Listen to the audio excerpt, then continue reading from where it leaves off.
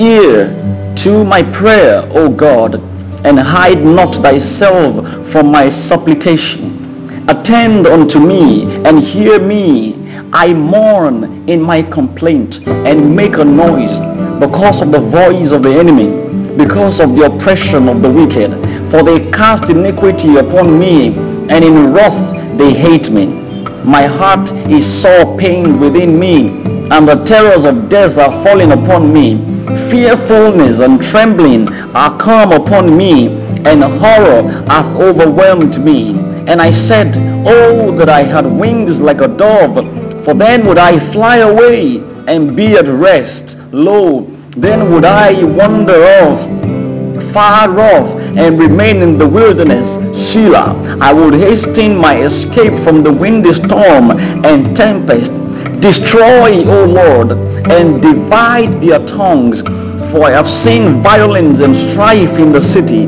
Day and night they go about it upon the walls thereof.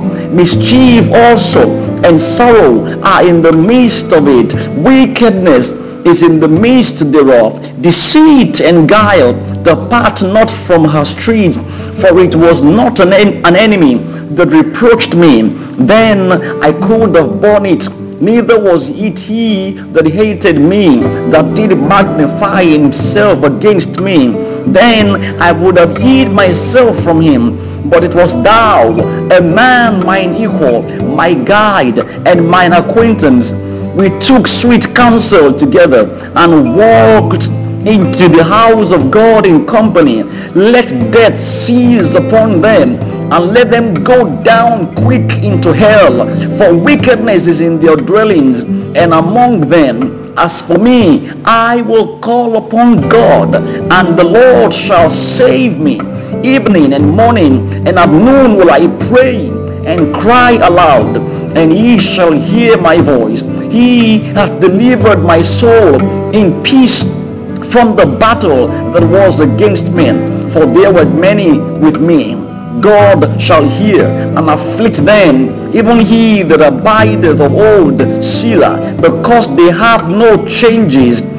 Therefore they fear not God. He hath put forth his hands against such as be at peace with him. He hath broken his covenant. The words of his mouth were smoother than butter, but war was in his heart. His words were softer than oil, yet were they drawn swords.